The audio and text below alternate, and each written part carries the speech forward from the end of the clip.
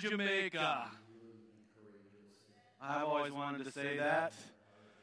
Hey, I guess you can figure out what this week is. VBS starts tomorrow. I do hope that you have been praying for this week's ministry. And I know and thank you for those of you that signed up to help serve, help volunteer, whatever you might be doing.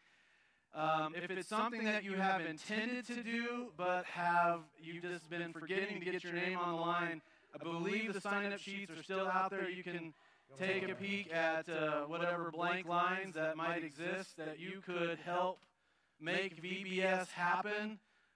We had an interesting thing happen this week in regards to this.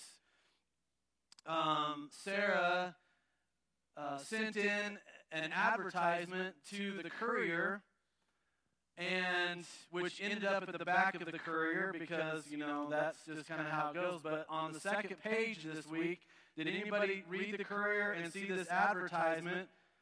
Okay, it was real. We don't know who did it, but somebody put in, and it may have been the courier themselves, but they ran a separate ad and talked about how we as Woodland Life Center is known for ministering to children. They just kind of really did this thing up for us. So because of that, the phone has been ringing from the community asking for details about this week. So we're anticipating kids that we've not seen before showing up tomorrow. We're excited about that. So thank you for praying, and we're asking that you continue to pray over these next 5 evenings, as we have a unique opportunity to share the love of Jesus to our children, okay? And again, if you were intending to get signed on to help with that, straight out these back doors here, right at the Welcome Center, is a table with a bunch of sign-up sheets. Please do so before you leave today, and we'll make sure and get you connected in with that. So that's Monday through Friday, starting tomorrow. I want to invite Perry Parkman up real quick, and she is going to just share a little bit about Holy Yoga. She's got her Holy Yoga shirt on. Hi, I'm Perry Parkman, for those of you who don't know me. I am a Holy Yoga instructor. I've been teaching Holy Yoga here at the church for the last couple of months. And there's a really great opportunity to experience Holy Yoga coming up in 2 weeks. Not this next Saturday, but the following, the 18th. And if you're interested in yoga at all, it is a great experience. There's lots of different posters around church. I have some flyers if you happen to be interested or know anybody who may be interested. Holy Yoga is an experiential worship that has Bible study, worship, community building events, and it's just a great little retreat for your soul and body and a way to connect. And Holy Yoga exists simply to get the word out to the ends of the earth, to believers and non-believers to come together in Christ. So if you're interested at all, holyyoga.net. The information is in your bulletin today, and we would greatly appreciate your prayers about this and your support. So thank you so much. Thank you, Perry. Thank you. Let's see.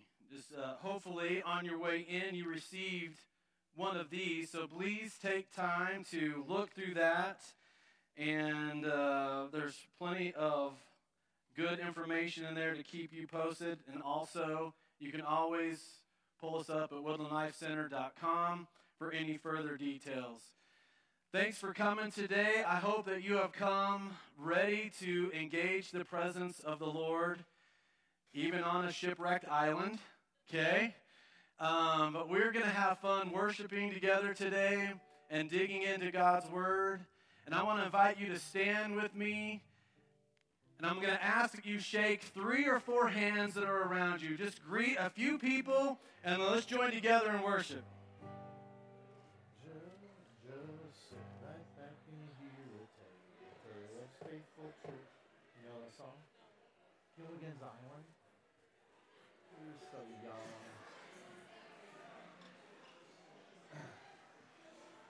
I'm only 18.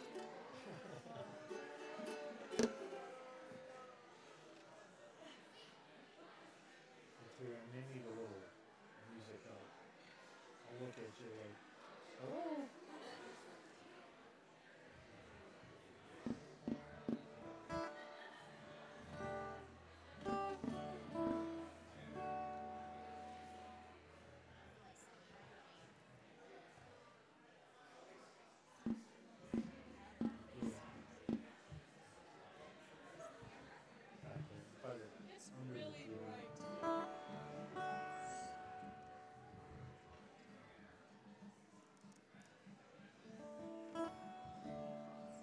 Just sit right back and you hear a tale of faithful trip that started on this tropic port aboard this tiny ship. The mate was a mighty sailor man, the skipper brave and sure. 8 passengers of the day for a 3-hour tour, a 3-hour tour. The weather started getting okay.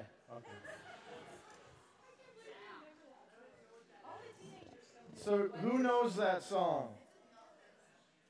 Oh, well, we got 3 teenagers know that song. That's good. Mia did not. Welcome.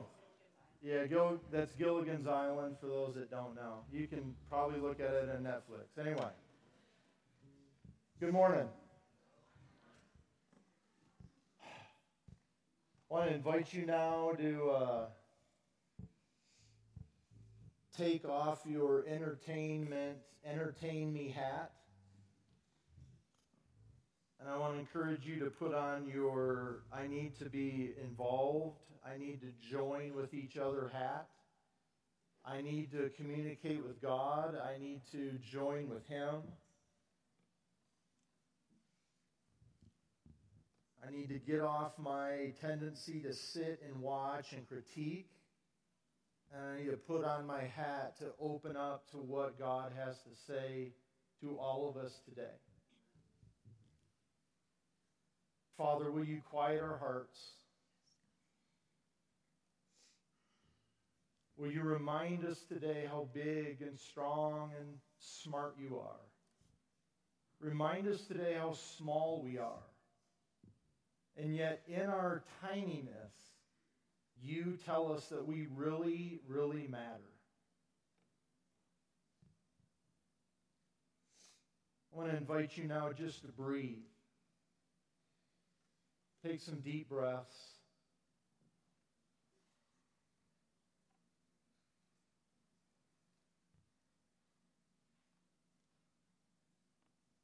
And will you whisper to your Heavenly Father right now what you want today? What you want from Him today?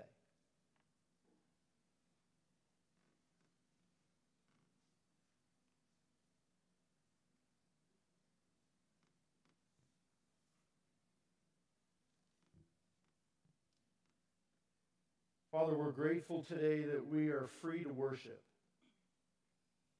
however we choose, that we are free to gather, and that it means something that we're in a room with other believers. Let us not take for granted the testimony that is around us.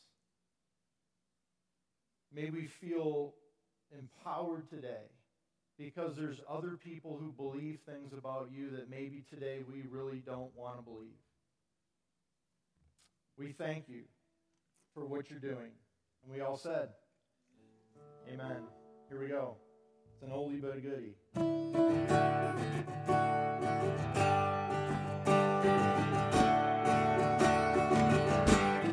Blessed assurance.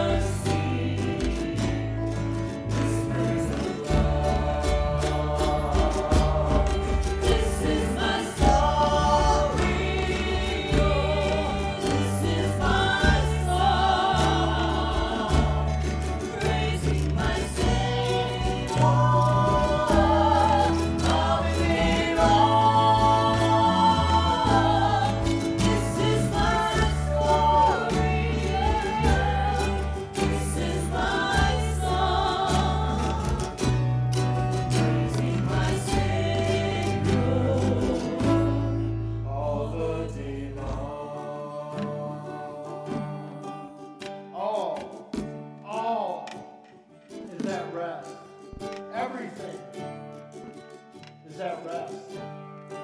Perfect submission, all is at rest. I am my Savior, am happy and blessed. I'm watching and waiting, looking above. I'm filled with His goodness, lost in His love.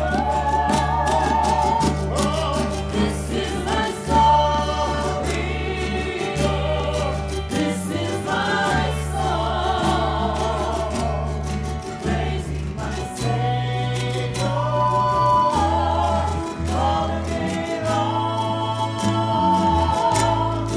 This is my story.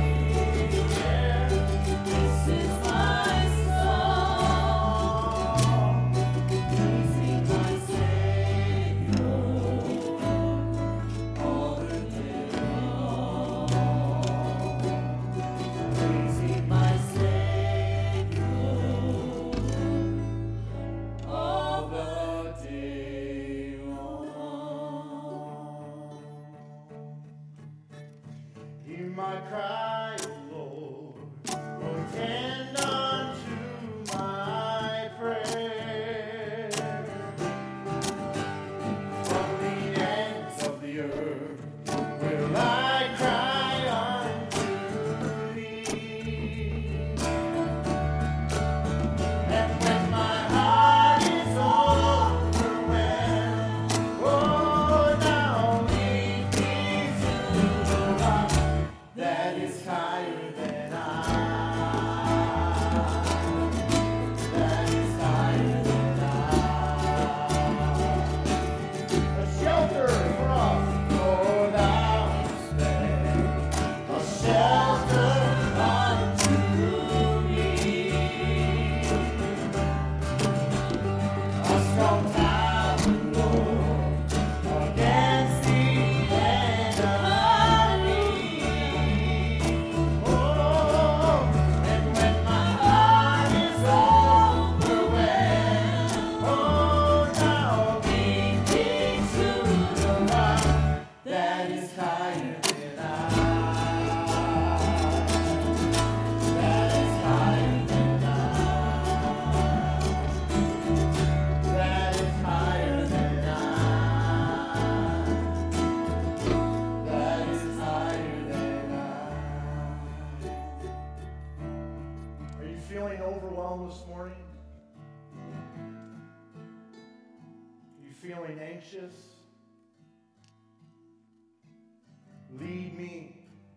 Lead us to the rock that is higher and stronger and smarter and wider than we are. Amen? The rock's name is Jesus.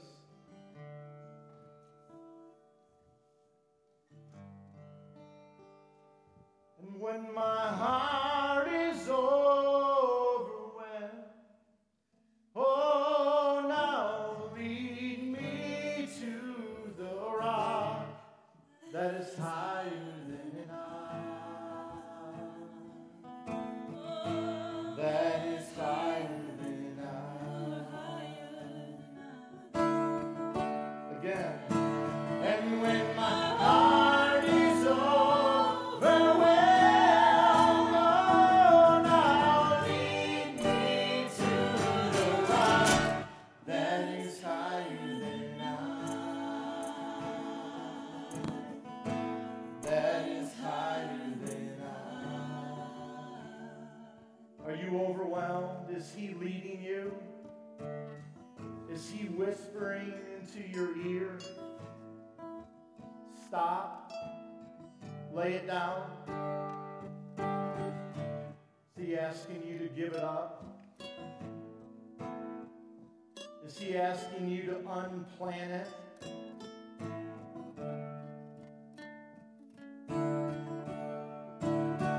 And when my heart is overwhelmed, oh,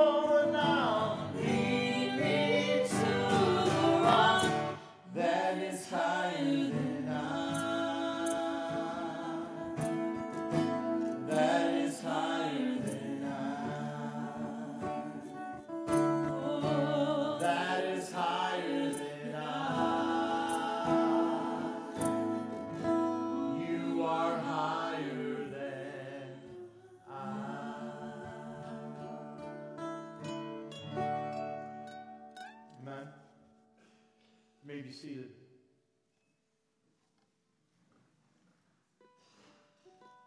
So, I asked my daughter yesterday, honey, are you stressed? That's what you're supposed to ask your 17-year-old daughter. I said, what are you stressed about? She said, not really anything. I said, really? She goes, I think I'm stressed about the stress that's going to happen when we go back to school. Like I'm starting to ramp up the anxiety for the anxiety that's coming. And parents, I don't know if you realize it, but there is a generation below us. There's a generation sitting in the front row right now that they are full of anxiety. There's a generation that is anxious about everything. And I don't know if it's the phone, I don't know if it's the internet, I don't know what it is, but it ain't like it was when you were 17. You hear me? There is something that our kids are struggling with anxiety. Can I hear an amen? Amen. I was looking for one from the front row.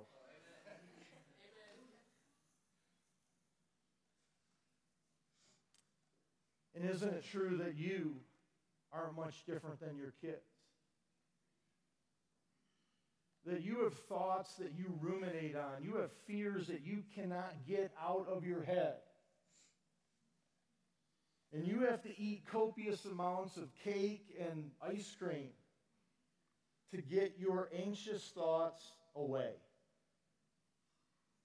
You guys, we live in an anxious, anxiety-ridden world. Things are going really fast. And the news on TV is 24 hours, and it is really bad.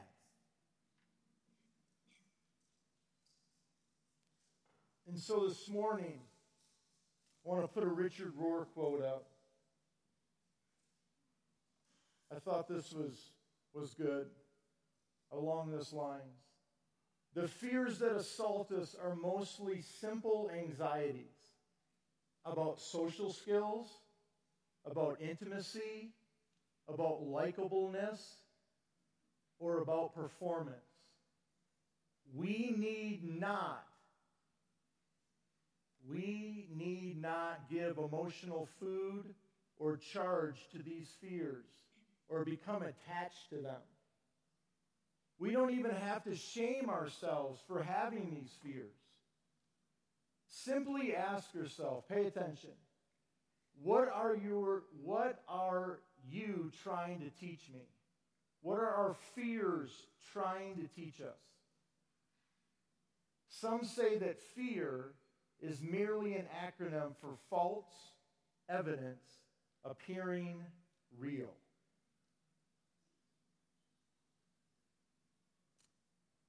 And I think most of us, we struggle with fear. And I think partly if you don't, you're either really not aware of your feelings or you're maybe not really alive. I don't know. But what do we do when those fears come? And I read something earlier this week that said faith is really the opposite of fear. And I think when we feel afraid, when we feel anxious, when your mom drops you off and you walk through those high school or middle school or elementary school doors, there has to be some conversation in your mind that says, God, you are with me. You have not left me. You love me. You made me. You know me. And you empower me to walk these halls, whatever may come. When you walk into your boss's office, you need to say the same thing. We need to believe that he holds us. We need to believe that He is with us. We need to believe, period.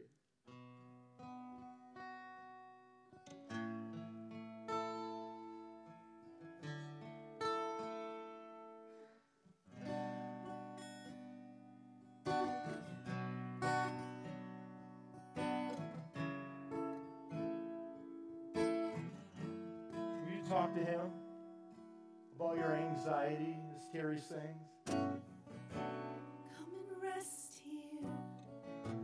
Come and lay your burdens down.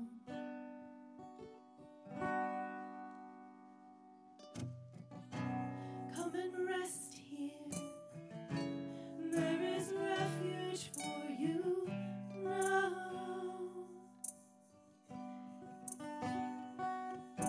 You'll find His peace and know you're not alone anymore. He is near. You'll find His healing. Your heart isn't shattered anymore. He is here.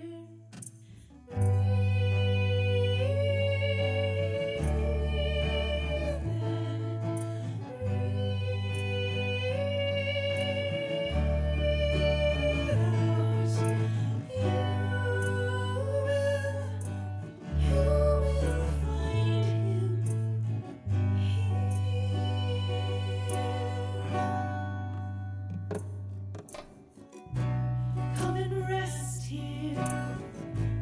Come and lay your burdens down. Will you let go of them? Tell Him. Come and rest here. There is refuge for you now. Good news. Find His peace. Know you're not alone anymore. He is near. Find His healing. Your heart isn't shattered anymore. He is here.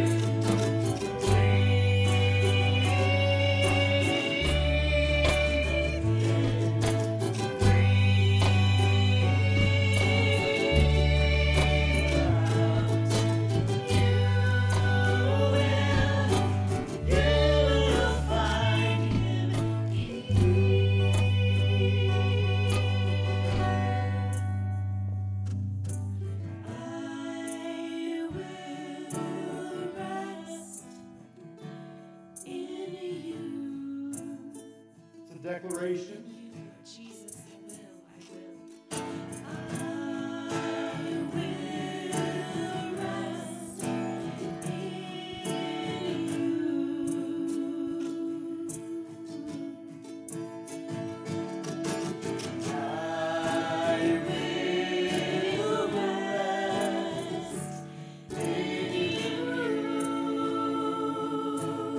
Tell Him. I will rest in You.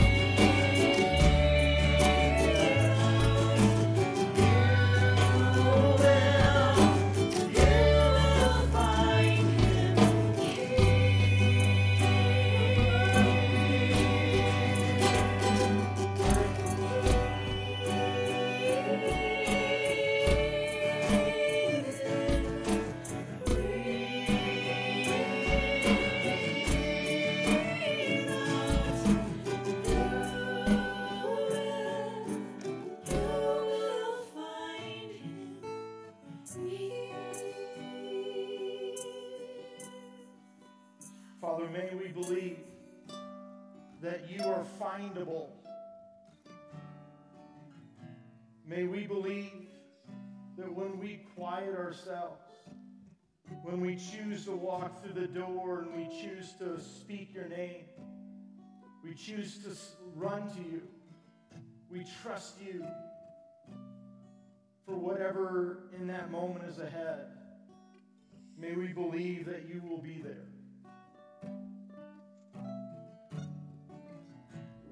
Thank you for being a God that cares about the first day of school. For a God that cares about, I don't know, can't figure out what we're having for dinner tonight. Who knows? What we stress about.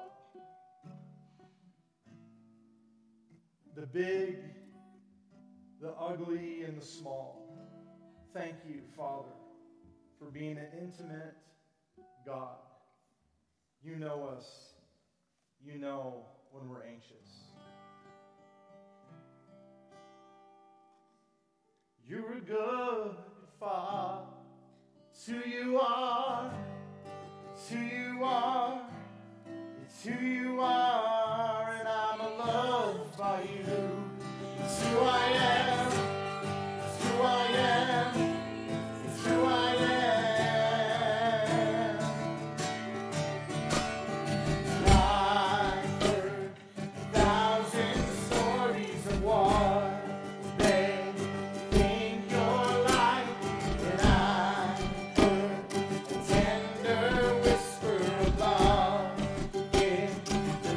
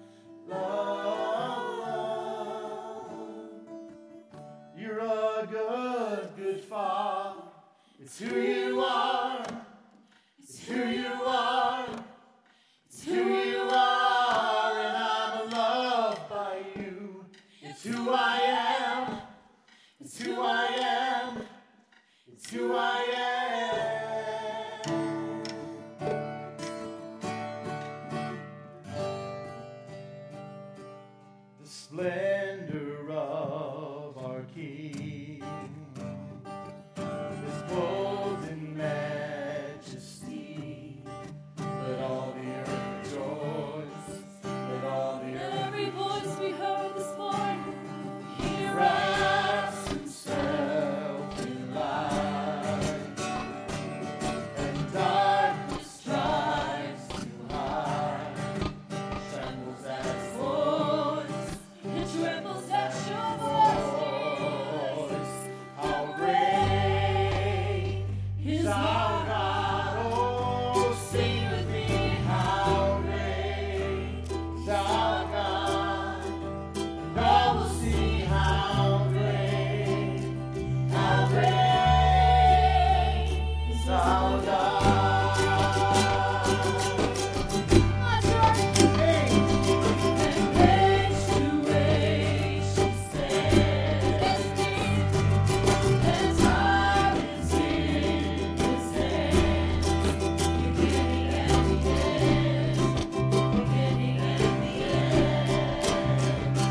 The God with three in one. Father, Spirit, Son. The Lion and the Lamb. Oh, the Lion and the Lamb. How great Is our God. Oh, sing with me.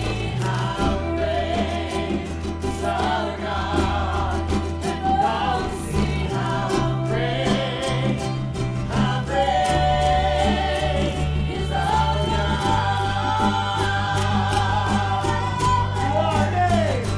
You are name above all names.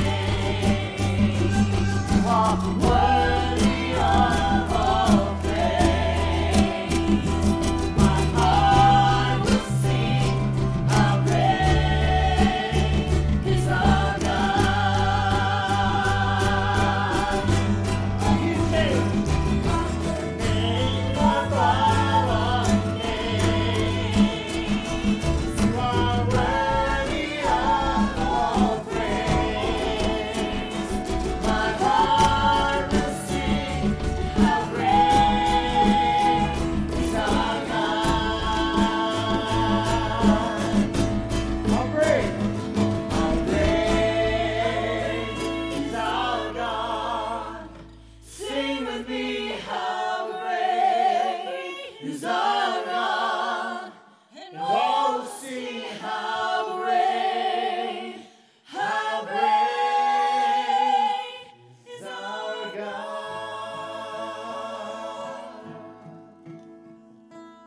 Lord Jesus, yes, yes.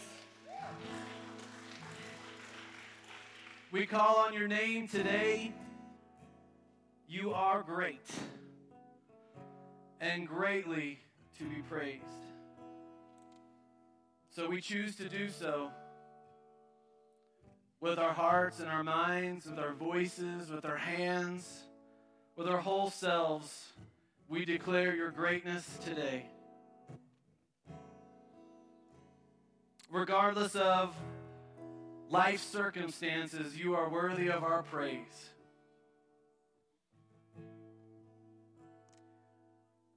Regardless of how significantly the enemy has come against us, you deserve our praise. Even if at times we have felt completely alone, you still deserve our praise. You are our God. You are our King, our Lord, our Savior. You are our vindicator.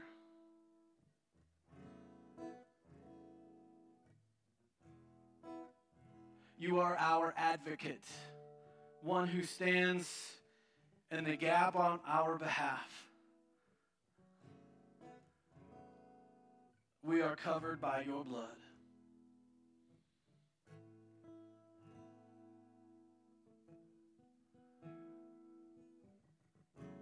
And we stand today with assurance that we belong to you. We are yours and you are ours. Thank you for what you have done, what you're doing, and we thank you in advance for what you are going to do. In all these things we declare in the name of Jesus, and everybody said, amen. You may be seated. I want to invite our teens. Jesus loves me, this I know, for the Bible tells me so. Little ones to him belong. They are weak, but he is strong. Yes, Jesus loves me. Yes, Jesus loves me. Yes, Jesus loves me. The Bible tells me so. And now, in the Zuni language. Jesus is home ichema, home ansinan adine, awide ako ani, atashi dap atsatna. His home ichema, his home ichema. Ishom Ichema, Jesus Hom Ichema. So we had the incredible privilege, the youth group did, and I got to go along to go to Zuni and to the Manually Towed Children's Home last week for a mission trip just this past week. Zuni Pueblo is a little town in the middle of the Zuni reservation. The Zuni people, the Zuni nation, is indigenous to that area. It's kind of a rare Native American tribe. They were not pushed out of their lands. The lands that they're on, that we got to visit, those lands have been their lands forever. And it's a very pagan culture. Very, very traditional Native American culture. They hold fast to those Native American traditions and laws and practices. And so Christianity is not very well received. There are many of the Zuni people, in fact, that are angry at the Christian church, the Christian mission that's there. We got to do a giveaway. They're going to tell you about a lot of these things, but we got to do a giveaway to the Zuni people, kind of partnering with the church there. And so we were not sort of giving the gospel, we were just giving help. And it was a really great experience. So they're going to talk about it, and then I'm going to tell you a little bit more at the end. I'm going to pass the mic. Yeah, go to that. Hi, everybody. My name's JT, and I'm just going to briefly speak about a few things that we did in Zuni. And first off, I just wanted to say thank you so much, Terry, for always taking us on this trip. This Zuni trip never disappoints. Like, it's such an amazing experience. And Scott, thank you, for guiding us dumb teams through a bunch of, crazy stuff that we do. Yeah. So I'm going to talk about the connections that we had. We spent a few days in this Gallup place with the children there. And I've had a friend there that I met 3 years ago named AJ. And every year I make new friends, get to connect with them. It's so amazing. The kids there are so enjoyable, and I feel like they enjoy us, but I don't know why they would.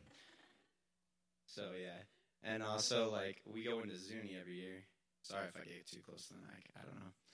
But every year we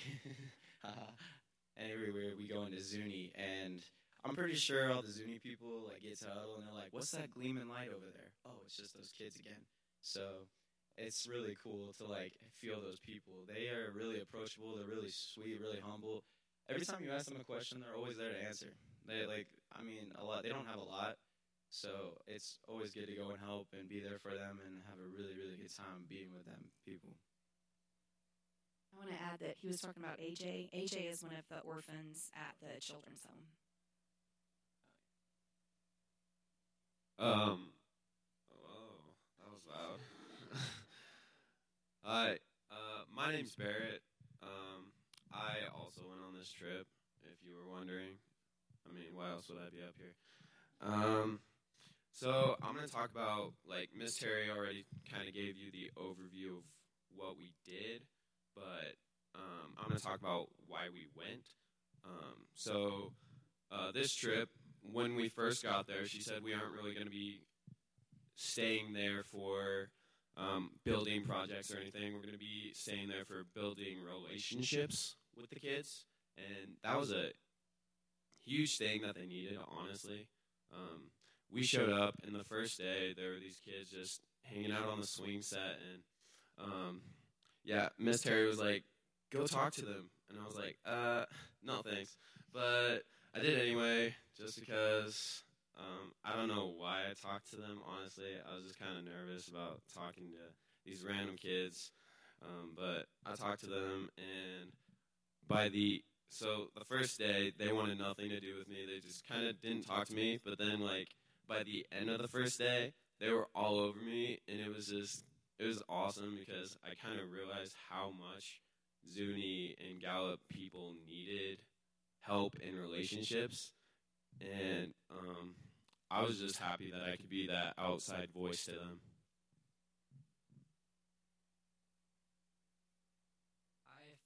I think pretty much everybody knows me. I'm PK, Pastor Brian's son, Jackson. And my experience with this trip was really eye-opening to me. And mostly it was building a relationship with these guys and some of them out there. So, like, I had kind of a spiritual encounter with God this week, and it made me really realize what I've got with these guys. And building relationships with those kids and giving all that stuff away to all those people in Zuni was really, really an eye-opening experience for me, for sure. And it really made me realize what I've got with these guys.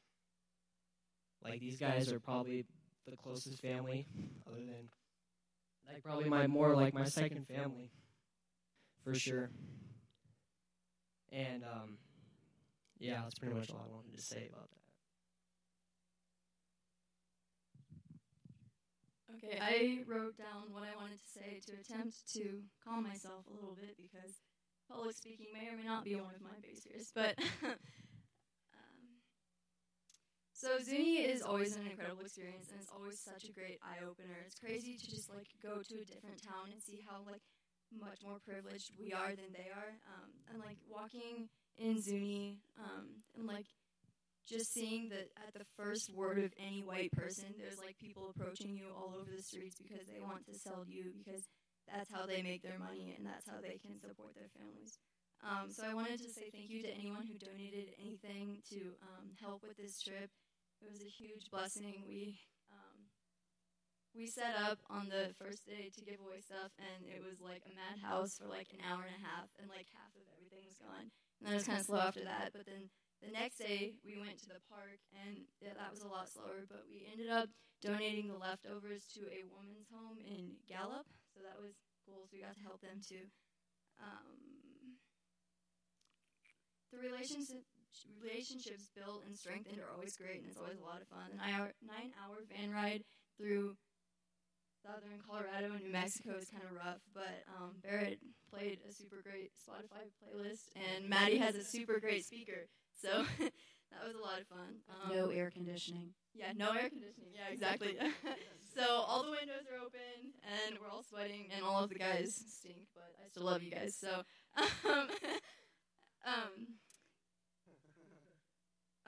so I was going to talk about one of the lessons. So we had a lesson every night, and then the guys actually gave devotions every morning, so that was cool. They got to sit at the head of the table and speak to us, but the lesson that spoke to me the most was the last night. So it was really nice in the sun, like outside, and the sunset was absolutely gorgeous. So we all went outside and like just sat down on the concrete and the rocks and had our lesson out there. And Jackson opened us with music with his guitar, and that was incredible. But that night we talked about the parable of the talents. So if you don't know what that is, it's basically like the master gives one servant 5 talents, another servant 2 talents, and then the last one 1 talent. And the people with 5 and 2 talents go and multiply their talents, so they end up with 10 and 4. And then the person that only had 1 talent buried his talent so that he wouldn't have to worry about it. And talents is like a coin, but you can it is parallel with like God giving us strengths and talents and that kind of thing. So we got out of that, like the main thing that all of us pulled out was you have to push the ball in order to get it rolling. God will direct you where you're supposed to be, but you have to be willing to take the first step to do anything about it. So last year in Zuni was like my first actual mission trip, and like that really spoke to me and was like really cool, and like, oh, I like helping people, like this is a lot of fun, and it was really impactful. But I wasn't like positive, and then throughout the year, whenever like missions came up, I like got interested and like was gonna go look up something. And one of the guys from my school and I actually looked at going on a mission trip in like Spain or something like that, but that never worked. So missions has always been something that I've been interested in.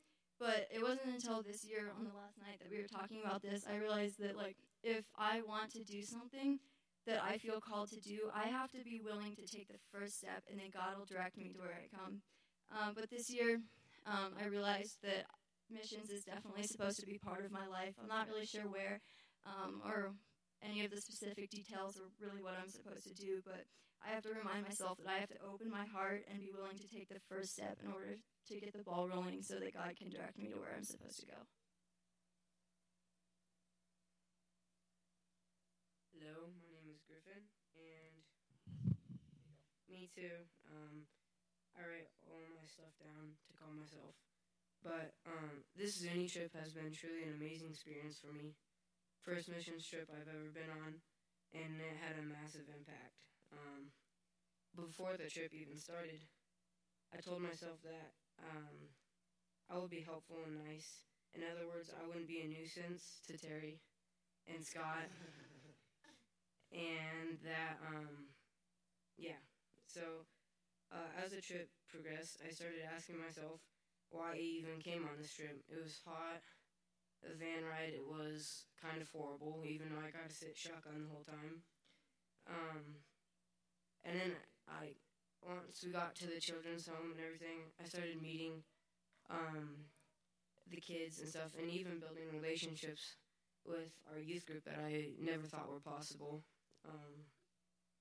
Then I realized that this trip isn't supposed to be for like a super fun and enjoyable trip or vacation to the beach, but rather a missions trip. So I needed to realize that we were doing this for God, and that we were doing this for the people of Zuni and the kids. But anyways, no matter how hot I got or how annoying everybody else was being, I just realized that I should probably have a good attitude about it, and just enjoy the time and the privilege that we got to be there. Thank you. Yeah, great. Hi guys, my name's Jacob. You can call me PJ. I got that name 2 years ago when we actually went to Zuni last year. Thanks to Michael, we did one on calling, and during that session, I was called into ministry and pastor and all that stuff. And Michael gave me a chance for 10 minutes to preach, and I preached, and ever since then, I've been called PJ. So, no, I call myself PJ, yes, but everybody else calls me PJ. But this mission trip was really fun for me. I reached out to a lot of kids. One in particular, I didn't get to see the first day, but the next day I saw him that morning, and his name's Max. And I saw him walk through the door, and I was like, Max! And I ran after Max, and he ran away. And then he stopped, and he was like, Jacob. And I was like, Max! So we got a little big, huge hug in. Max is my go-to guy. So ever since then, we've been talking, and I also met AJ. AJ's been close also. But I think one of the impacting moments, one night, me, JT, Barrett, we all got into a huge, huge fight. But after, in the end, JT said one thing, that no matter if we like hit each other, fight each other, we're always friends no matter what we do. And like I felt great about that because like nothing could ruin our friendship, nothing. And I was talking one night. I had no idea I was going to talk, and then I all of a sudden did. I was talking about the parable of the 99 sheep. It talks about how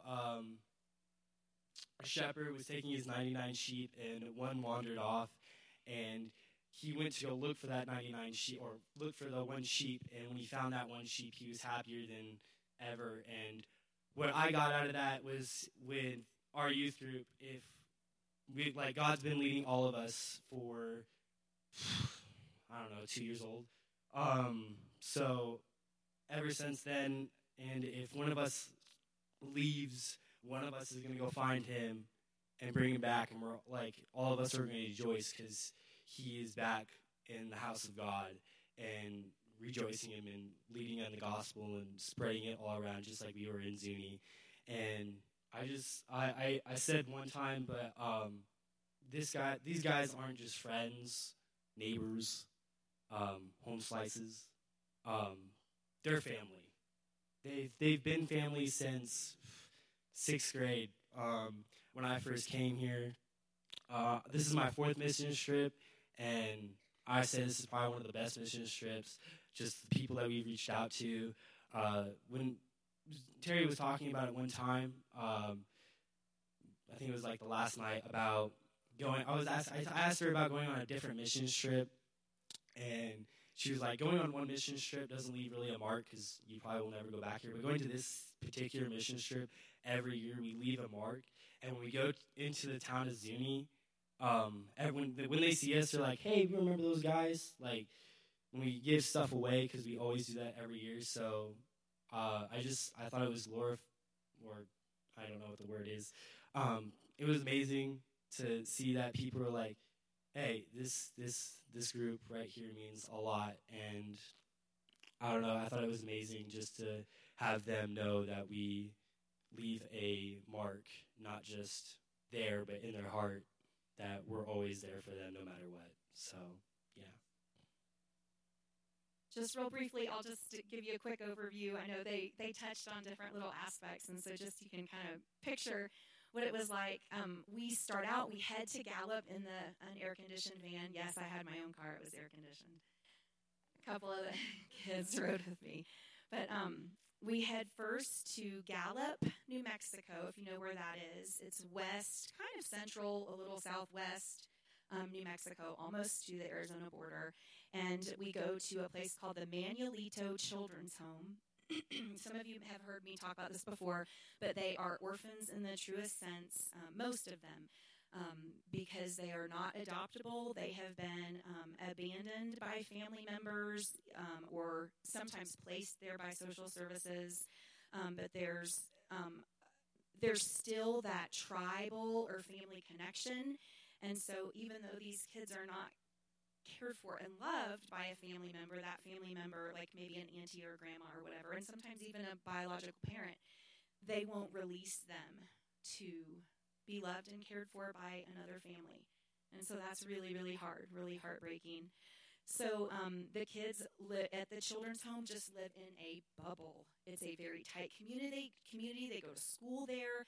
They're under the same influences all the time. And the leadership is trying and saving lives, and it's wonderful. But anytime you have something that's that tight of a bubble, it's really, really hard on the kids, the children, and all the way up to teenagers. And they just need those outside voices, those outside influences. And that is an amazing thing that this group brings to them. And that's what they were talking about, those relationships. And that is so much more important than when we come, that is so much more important than like painting a building or whatever. So then in Zuni, so we start out there, we do some projects with the kids there, and this year we didn't do any work projects. Oh, you did. You helped the boys when they had that chore. Yes, weeding. Yeah. Anyway, then we also go to Zuni. Zuni Pueblo is the name of the little town, and when I say town, it's It's not like anything you've seen. It's very third world kind of. A lot of structures and homes and buildings that don't have running water or electricity, no windows. Windows are like maybe boarded up. Some of the homes don't have doors. So it's pretty rough. The outside ovens, they bake Zuni bread in these outside ovens. Just a rough area. It's not that there's not good people there. There's wonderful, loving, amazing people there. And this time, third year, it was incredible. We did a scavenger hunt for the kids to get to know Zuni and have to really wander around and take pictures at certain spots. And it was amazing, some of the people that now begin to recognize us, that would come out and, hug and say hello. And that was really amazing. The work that we did in Zuni was a lot of just giving what you guys donated. And the need is so vast. Just a huge, huge need. Okay, and so real quick, I just want to tell you that we are planning a family missions trip. So this wouldn't be a sanctioned youth group mission trip because Scott will be out of town for Thanksgiving week. We kind of all brainstormed this together. We looked at the schedule for public school, and so what we're looking at doing, our family personally, we do this pretty much every year. We go to Zuni and to the Manuelito Children's Home over that Thanksgiving break. Many years, we actually drive home on Thanksgiving Day because the children at the Children's Home have Wednesday off. They have school Monday, Tuesday, but Wednesday off. And that's our best chance to hang out with the kids. And so we drive home on Thanksgiving Day, and instead of that being sad and awful, it has been a profoundly amazing experience for my family and my kids because they've, like somebody said it, it's the giving part of Thanksgiving instead of just, the feed me thanks part. And it really has changed our perspective about Thanksgiving, and we get home and we're driving home and we experience that gratitude so deeply, because we've been pouring out for these other people. So we want to open that up to whoever is interested in going. If this is kind of pulling at your heartstrings, we're looking at leaving Saturday, November 17th. It's the Saturday right after the last day of public school. I know CSCS isn't out yet. I'm going to just take my kids out anyway. So leaving Saturday, we would go straight to the children's home. Go straight to Zuni. And there's some places that we can stay in Zuni that we could rent. I can help point people in the right direction. And then Sunday morning, go to church at the Zuni Christian Mission Church, and then do a big giveaway Sunday afternoon. That's our plan. And our brainstorm was, if we could start through the fall a jackets and coats drive. That was a big request that the kids and the parents have.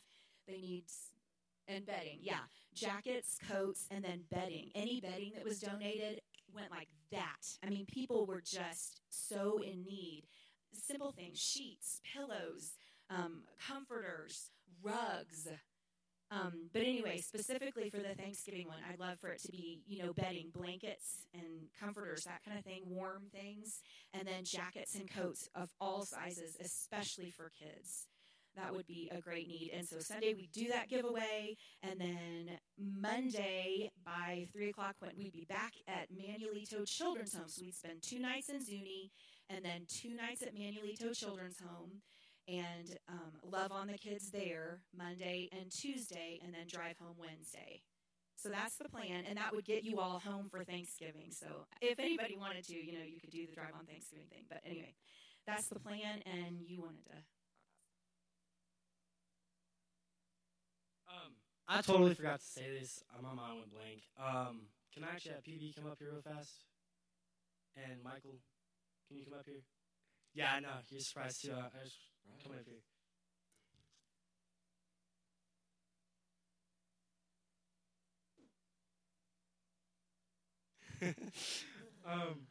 So I just want to thank all my youth pastors. Before I went to Zuni, PB brought up a really, really surprise question, and it blew my mind. He asked me to be his intern next year, and starting next year, we're going to talk about it more, but being an intern. And I just want to thank all you guys, because if it wasn't for Michael or PB or Scott, I wouldn't be in this position to take this offer. So I just want to thank you guys very much for giving me this opportunity. So thank you.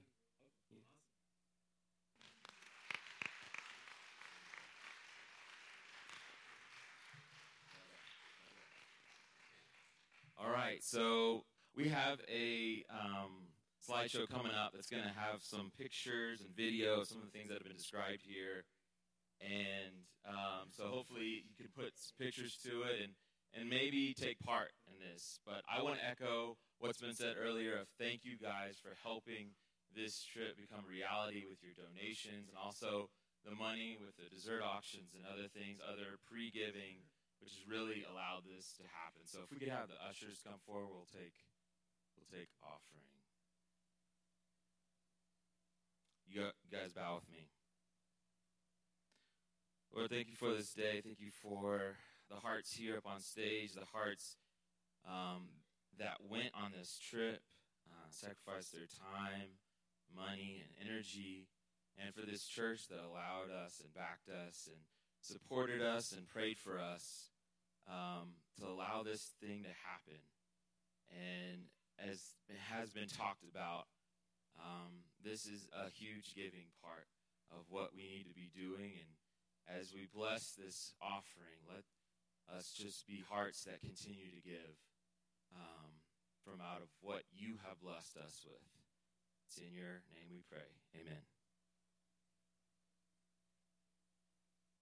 I'm going to say one more thing. I know this has gone so long.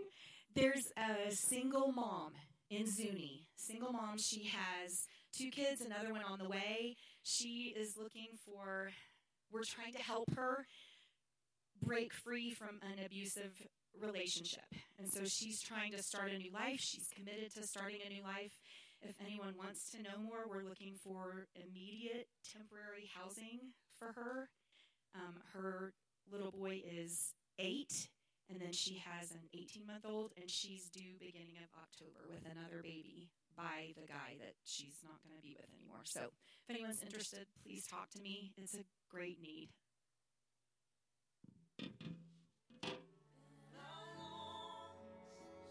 We pour out our praise. We pour out our praise. It's your breath in our lungs. So we pour out our praise to you only.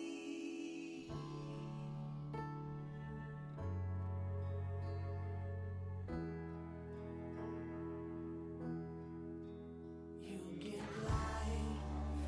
You are love. You bring light to the darkness. You give hope. You restore every heart that is broken. Great are you, Lord. It's your breath in our lungs. So we pour out our praise. We pour out our praise. It's your breath in our lungs. So we pour out our praise to you only. It's your breath in our lungs. So we pour out our praise. We pour out our praise. It's your breath in our lungs. So we pour out our praise to you only.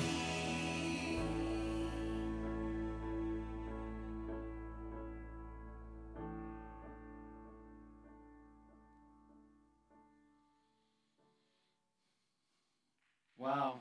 Amen.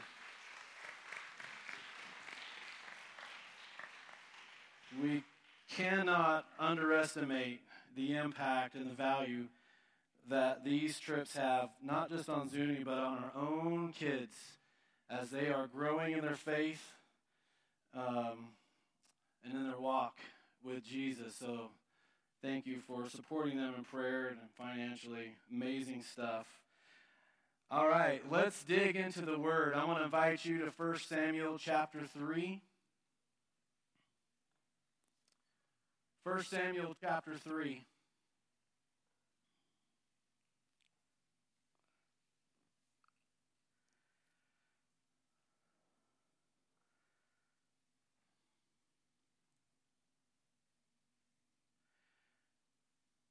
let's just get right into the reading here. The boy Samuel ministered before the Lord under Eli.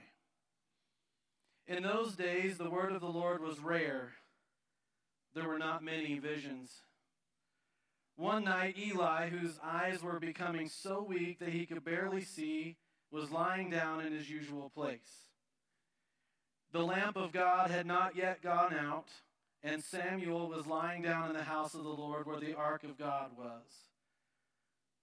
Then the Lord called Samuel. We're going to pause there for a moment so we understand where we're at. As I mentioned last week, we're in the time of the judges. So it's between the Exodus story. Israel has landed in their promised land. They've all the people have gotten to their spots.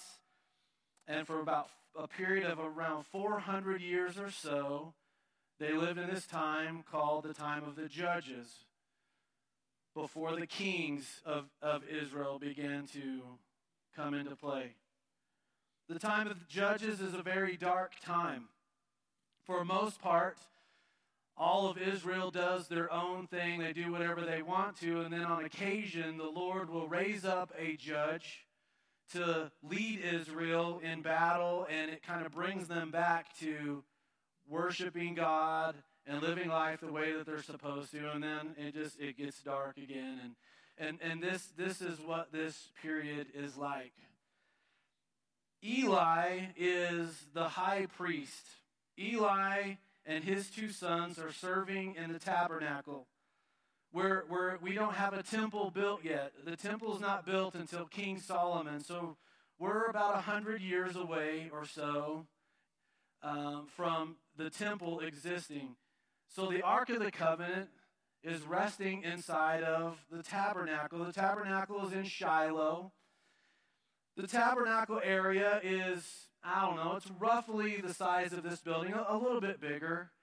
And it's fenced in, so it's an exterior fence, and it's not enclosed, except for this one area called the tent of meeting, which is roughly the width of the stage, 15 feet wide and about 30 feet long. Inside of the tabernacle area is this tent of meeting. Inside of this tent, which is fully enclosed, this is where the Ark of the Covenant rests, behind a curtain. In front of the curtain is a table, and then there's the lampstand, the light of God, the lamp of God. You might have known it as a menorah. You'll recognize that word, probably connected to Hanukkah. Understand that the whole event of Hanukkah, the story of Hanukkah, comes out of this lamp of God that is supposed to burn all the time. It never stops burning. It represents the presence of God with Israel. That's constant. And one of the jobs of the high priest, or the priest that is serving, is to keep the oil filled with that lamp so that the lamp can continue to burn. Samuel has been given to the service of the Lord by his mother Hannah. And so Samuel goes to live with Eli. Eli's two sons are serving as priests under Eli. But the problem is they're completely evil. They're wicked, and they've taken wickedness with the priesthood to a whole new level. You see, the law makes it pretty clear. When somebody comes to the tabernacle to offer sacrifice, they bring the animal that they're going to sacrifice. The priest on duty takes care of the animal, prepares the sacrifice, and when they're boiling the meat, what happens is the first part of the offering goes to God. Basically, the meat gets split up into three parts. The first part, the best part, is offered to God. The priest, after the offering to God happens, the priest gets to keep the shoulders and the breast for those that are working, serving in the tabernacle area. and then the rest goes to the one who is offering the sacrifice. That's what the law says. But what has happened is over time, the priests changed that. And it got to the point where as the meat was boiling, they would stick this pronged fork kind of thing in there, and whatever they pulled out, that's what the priest got to keep. They started changing the rules of the sacrifice. What this did was, this means that as they were pulling the meat out, they were beginning to take some of what really should have gone to and belonged to God. But then Phinehas and Hophni, Eli's sons, they take it to a whole nother level. They begin to demand from the people that are coming to offer sacrifice and worship, they begin to demand from them meat before it's even been boiled. In other words, they're completely robbing God of everything that belongs to him, taking the best part first for themselves. Not requesting it, demanding it forcefully. So in other words, this is the picture of what's happening. A person comes to worship God. A person shows up to the tabernacle to offer sacrifice and worship God as prescribed, and then they are bullied by the priests before they're even allowed to bring their sacrifice. This is the environment that is happening. And God has rejected them and has rejected Eli because Eli has not been dealing with his sons appropriately. He's just been letting them do their thing. And so Samuel comes on to the scene. Now let's read this again. The boy Samuel ministered before the Lord under Eli. In those days, the word of the Lord was rare. There were not many visions. Now, I suppose there's two ways to look at this. And the first one may be the most natural way to look at this. Well, God wasn't speaking very much.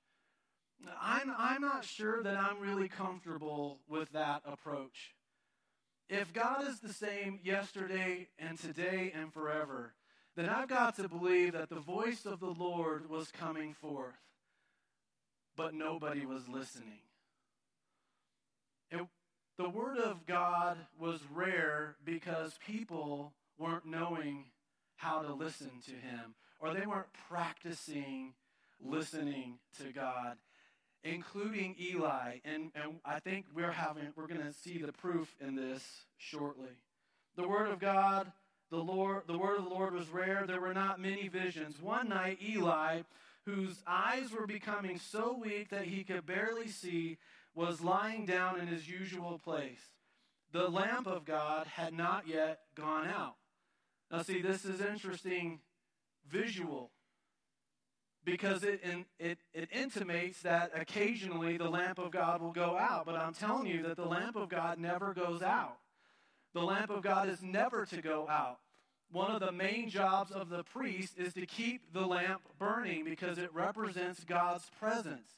Yet when we see this written this way, what it's doing is it's giving us a big picture about the reality of Israel. Darkness had reigned for so long, even in the tabernacle area, because of the way that the priests are functioning. That it's intimating that it's like the lamp of God is about to go out, and we're almost to complete darkness here.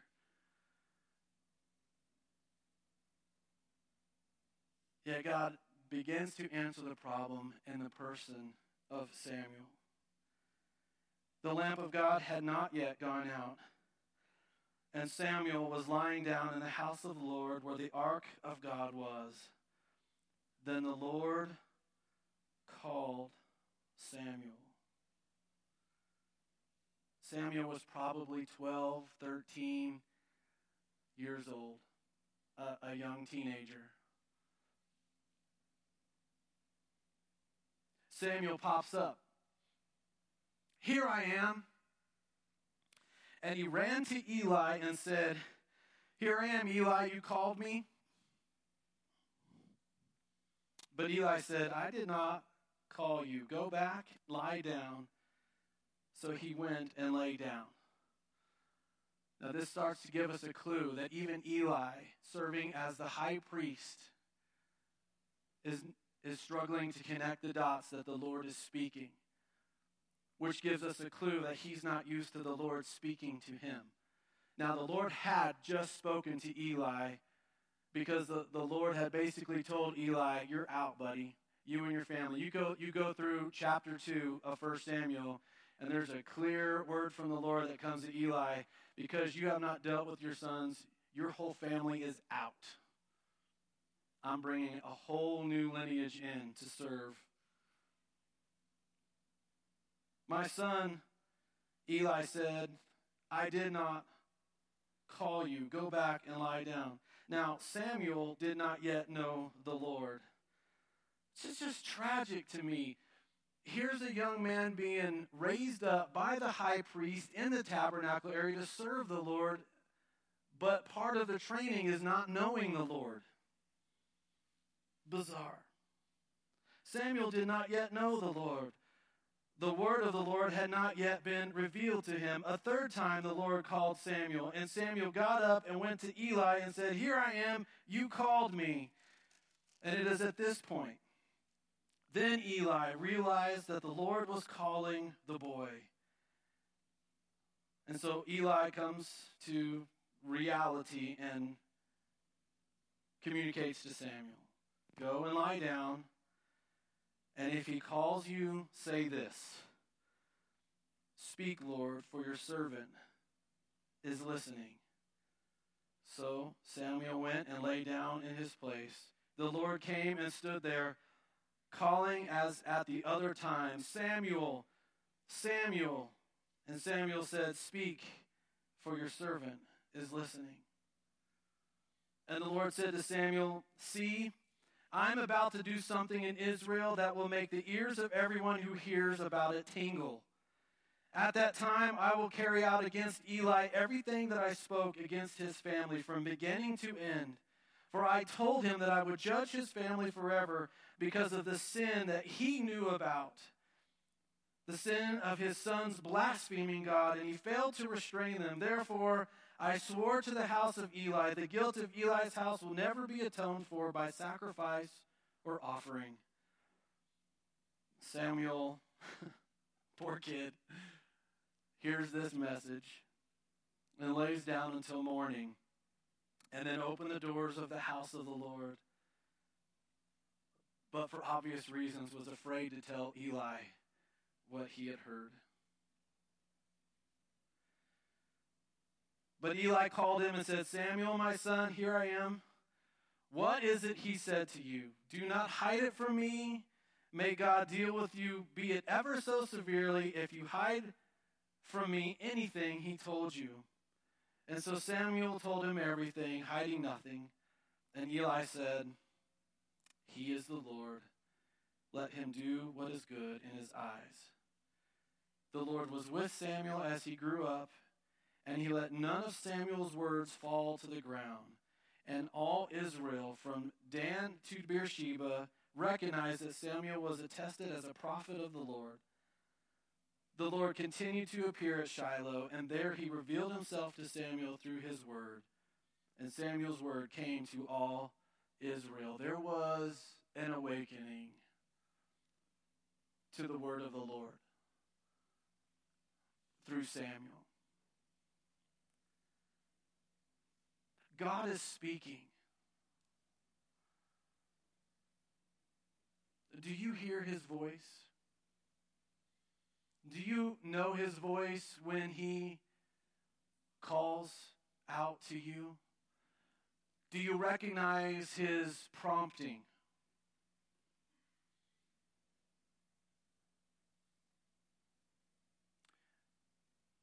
And do you say yes to him? Ultimately, that's the distinction between Samuel and Eli. Chapter 2, Eli does hear the voice of the Lord. And I wonder if there was opportunity for Eli to respond, if there was opportunity for Eli to make changes, to bring correction to his sons, to bring rebuke to his sons, to step in and begin to lead as he was created to and supposed to lead. Yet he does not. So by the time chapter 3 happens, and we're not sure how long we're talking here, but by the time chapter 3 happens and the voice of the Lord begins to speak to Samuel, Eli's out. It's done. Whatever opportunity that Eli had to respond to the voice of the Lord, whatever opportunity that Eli had to make things right, there was a no in his heart.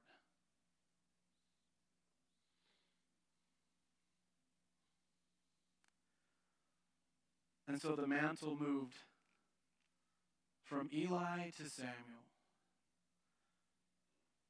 The lamp of the Lord was nearly out. Samuel fanned it into flame.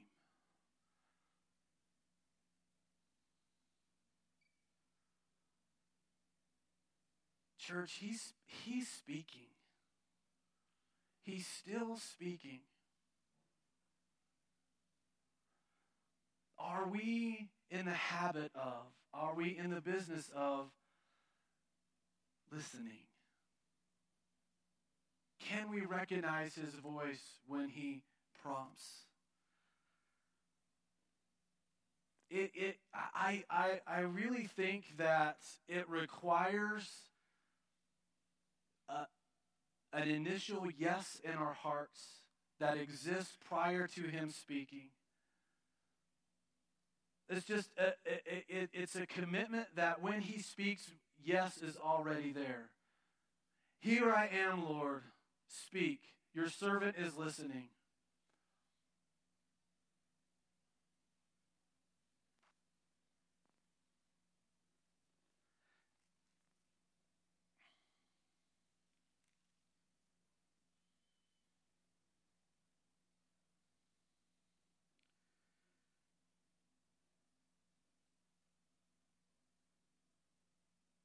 For some reason, one of the descriptions about Eli in here,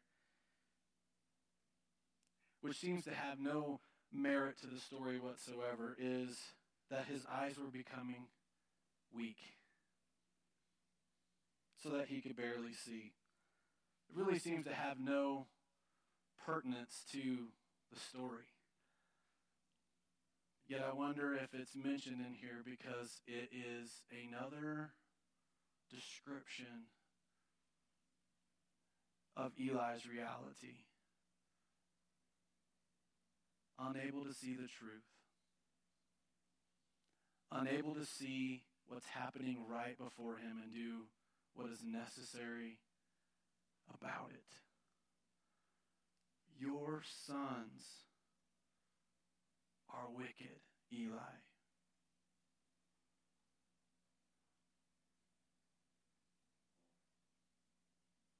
Church,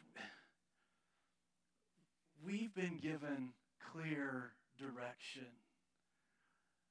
We've been given clear instruction on life, on how to live.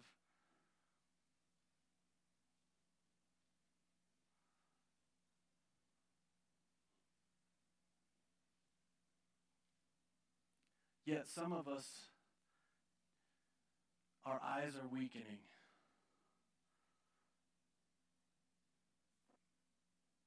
Because we don't want to see the truth. Maybe we don't want to see the truth about ourselves. We don't want to see the truth about our choices. The truth about what we're up to, what we're doing.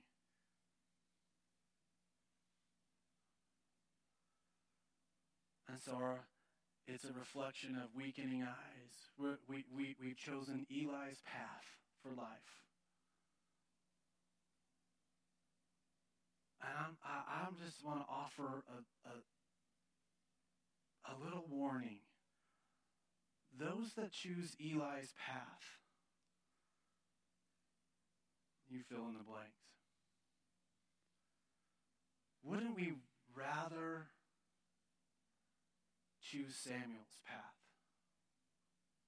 Even in his innocence as a young boy, he simply does what he's told to do. This old man who's losing his sight and has lost his way as a leader, as God's man, simply tells Samuel, respond to the Lord. And Samuel does. He simply does what he's told to do. And it sparks a relationship with God that lasts Samuel's whole life. Samuel becomes a prophet status in Israel, as we just saw this chapter close with. None of his words fall to the floor, meaning that what is coming out of Samuel's mouth is simply truth. It's not exaggerated. It's not pontificating. It's just simple truth, and everybody recognizes it for what it is. Samuel's trajectory is he anoints the first two kings of Israel. The one that Israel wanted, which was the wrong one, and the one that God wanted, a man after God's own heart. That is Samuel's legacy. That's his path.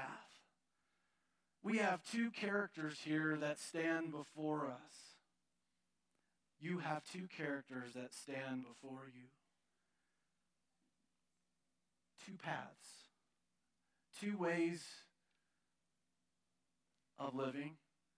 Two ways of responding, or maybe you would say not responding to God.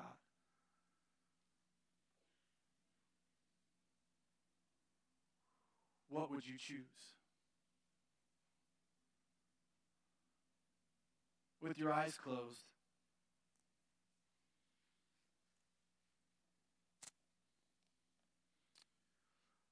a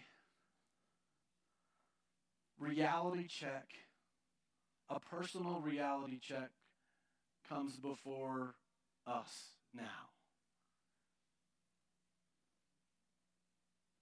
This is not me preaching at you. I believe today this is the word coming before us, and it comes before us as a mirror. And with your eyes closed, you are given opportunity to look into that mirror at yourself. And simply ask, which one of these two characters does my life more reflect? Eli or Samuel? Am I hearing the voice of God? Am I a listener? Am I able to see what God is doing, or have my eyes been weakening?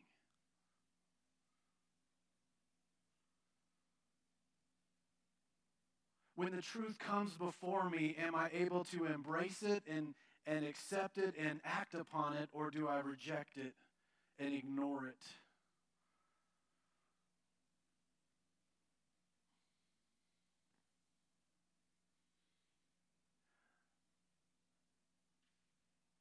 Holy Spirit, you are our guide. You are our counselor. You are the God of all the universe, and you are here with us now, speaking to us through the Word.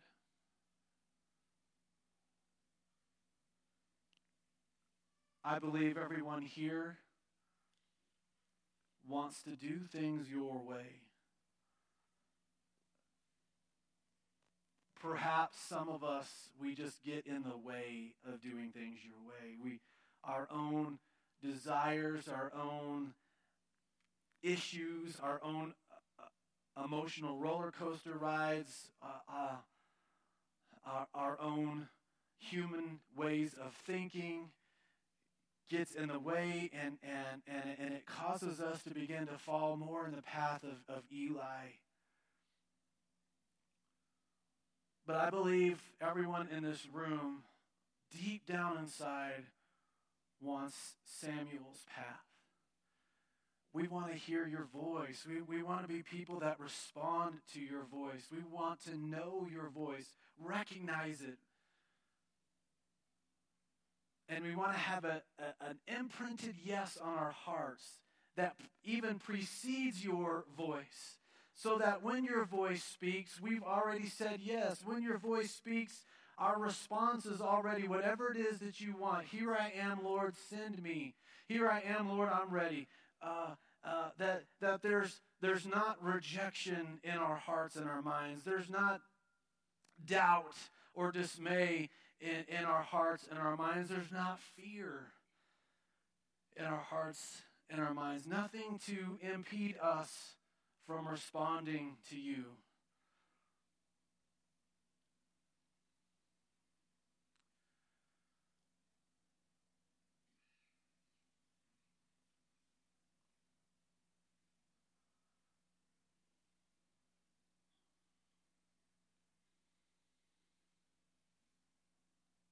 With your eyes still closed, it just feels appropriate. Maybe there are some in here today that you've got to take a step of surrender today. To be able to move out of Eli's path into Samuel's path, you've got to have some sort of reckoning, some sort of public decision, public surrender, public movement towards God that just says, whatever I've been doing over here is not who I want to be anymore. If there's anyone in this room like that today, I just want to invite you to get right up out of your chair and just come and kneel right here at this front stage. We'll just turn it into an altar. Maybe there's some in here this is something you need to do. And I don't want to miss this opportunity for you to do that. This is you.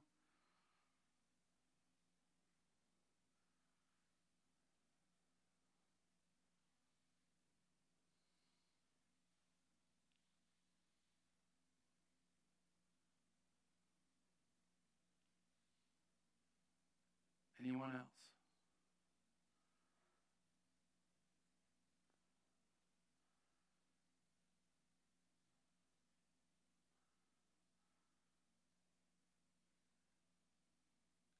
You see, there's opportunities that come before us, church. There's opportunities that come before us, and when we have these opportunities or we let these opportunities pass, I need to tell you this, your eyes will become even a little more weak.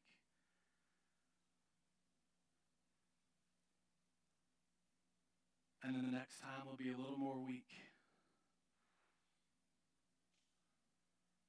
If he's speaking, don't let this moment pass.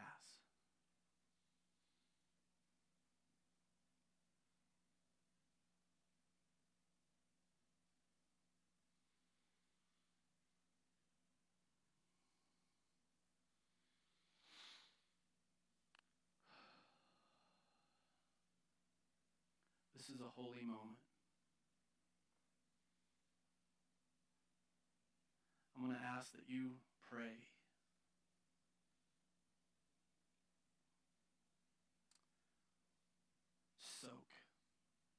Soak in his presence.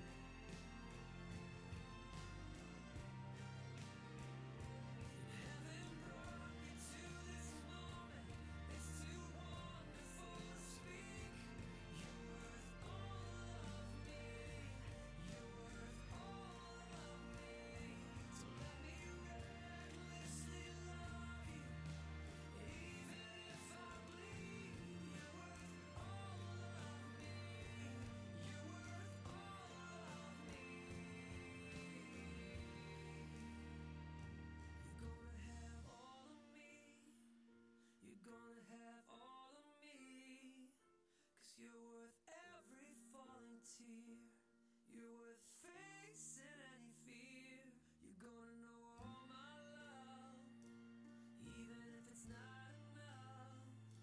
Enough to mend our broken hearts, but giving you all of me is where I'll start. You're gonna have all of me, 'cause you're worth every falling tear.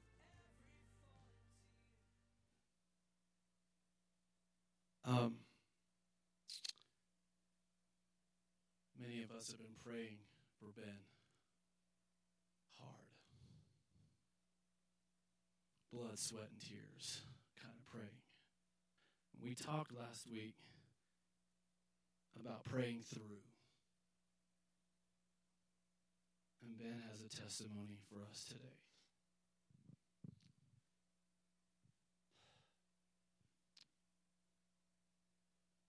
You know, some of you may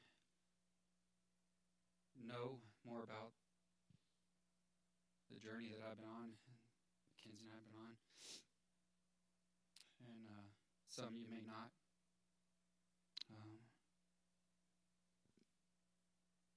For those of you who do know the hurt that I've caused in my own family and even in this church family, I'm sorry for that. I'm gratefully sorry.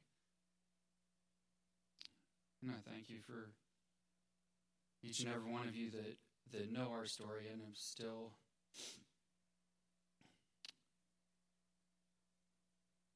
loved and accepted and sometimes even just been cordial to me. So I appreciate that. For those of you that don't know, it's just been a really rough road. And I made life extremely hard on Mackenzie. And some in here who would have considered me a good friend at one point or another. Just kind of going on my own journey and thinking I was trying to follow God or seek Him, but really just in anger, just kind of running to who knows where. And this morning, really just actually over the last month or two, God's just been really speaking to me about the choices I make and the path I've chosen. And He's been calling me, and I know Satan has tried to feed a bunch of lies to me like he does all of us. And I've listened to those for a long time. I don't know what this means other than I'm sorry for the hurt that I've caused, and I know that God has a calling on my life, and I know that since I was a child, Satan's done nothing but try to beat the tar out of that and cover my eyes, my face, my heart with all kinds of distractions and lies. And so what this means from here, I don't know, other than I want God's best for my life and for my family and for my future. And so I just ask that any of you that I have hurt or you have felt hurt because of choices I've made and things you've seen in my life, I ask that for your forgiveness, if that's there to be had, especially Mackenzie. I don't know what this means, but it means I want a path of healing. And I'm willing to do my part in that. For Mackenzie, for Haven, for her heart, and her future. So thank you, Pastor Brian, for being here, and each and every one of you. And I just appreciate your prayers and your thoughts. Thank you. Man.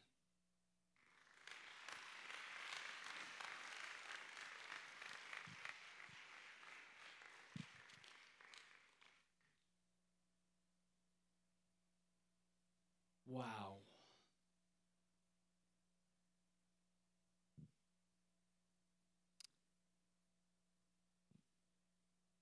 Don't quit praying. Don't Don't quit praying for the one that you think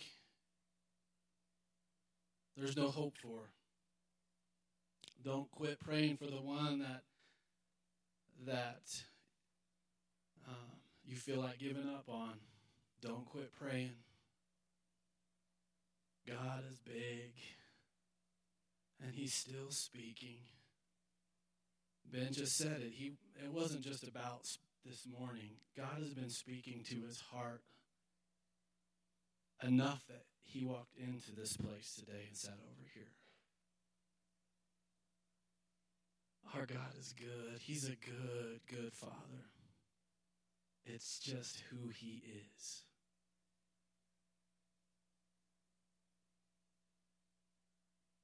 All to Jesus I surrender. All to Him I freely give. I will ever love and trust Him in His presence daily. If this is your testimony, stand with me. I surrender all. I surrender all. All to Thee, my blessed Savior, I surrender all. One more time. I surrender.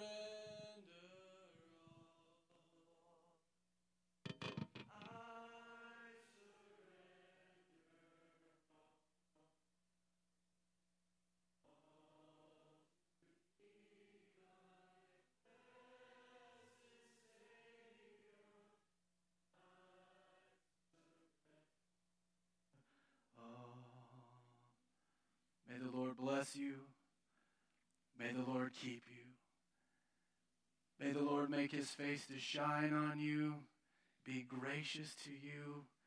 May He fill you with His peace, His grace, and His mercy.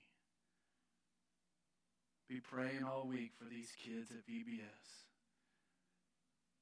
God bless you and have an amazing one. We'll see you next Sunday. Comfort for family, protection